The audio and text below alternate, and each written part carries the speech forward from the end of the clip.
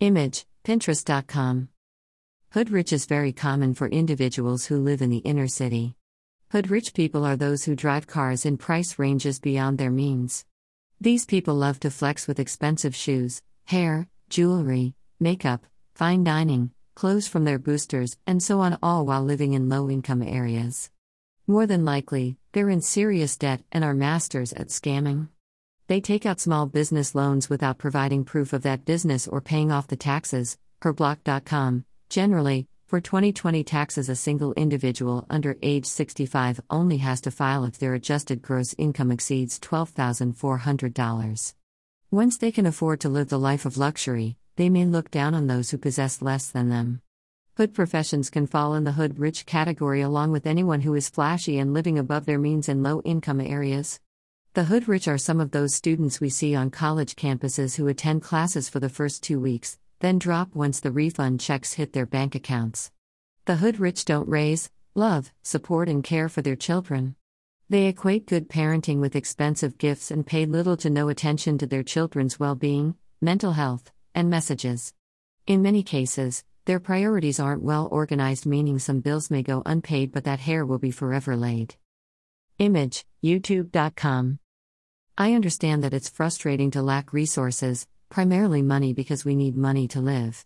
I grew up in the inner city and have seen multiple examples of this way of life. I currently reside in an inner city community. I'm no finance/economic expert. Some may deem me a hater. However, I don't see those that flex and are hood rich as rich at all. Rich is actually temporary, and we should aspire to be wealthy instead. The rich go broke because they fail to budget and save money. They constantly spend on luxurious pleasures, burning through thousands/millions of dollars. Investments are highly important in order to maintain wealth. This allows your money to do the work for you as opposed to you working for money. The rich mindset never grows. The wealthy mindset evolves, grows, learns, and is a better option in the long run for families, mainly children. While I never like to judge others for the decisions they make, I do question why priorities are out of whack. My observation is that inner city people aren't used to having a lot, so when they finally gain something, they don't know how to handle it. It's still important to consider that some people aren't taught how to properly manage money. Wealth and financial stability, in my opinion, is something everyone should educate themselves on or seek advice from experts. If you have no debt or it's paid off, all of your bills are paid for, and you have all of your basic life necessities, you deserve to treat yourself, splurge, and enjoy the fruits of your hard work.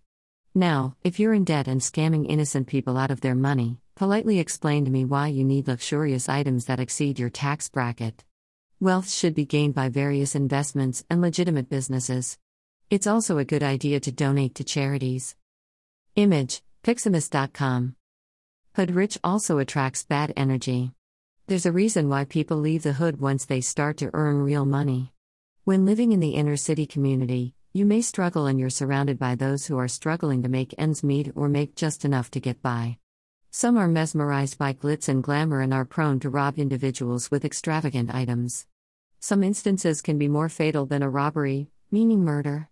Seeing celebrities on television showcase their lifestyles also mesmerizes regular people, making them want to experience the same life instantly. There's a time and a place for everything. The hood is no place to flaunt your riches. Being hood rich shouldn't be a goal. I think people want to have access to an increased income overnight, so the fast lifestyle is far more appealing than working hard, building yourself up, and staying on the right side of the law in order to gain financial freedom. Seeing your money gradually grow over time in itself can truly be one of the greatest things in the world. That way, when you finally achieve your goals, you can reflect on all of your hardships, see how far you've come, and appreciate your improved financial circumstance. Always remember that anything that comes into your life fast today can leave even faster tomorrow. Fast money isn't good money. Live beneath your means, especially if you live in low-income areas. You never want to bring too much attention to yourself, particularly when money is involved. You don't have to impress anybody, so stop trying so hard to be more than what you are from a materialism standpoint. Have patience and develop new skills that can benefit you long-term. In the words of Bay legend E40, sometimes it's cool to floss, but don't buy a $85,000 car before you buy a house. Rapper's Ball featuring Too Short and Casey, 1996.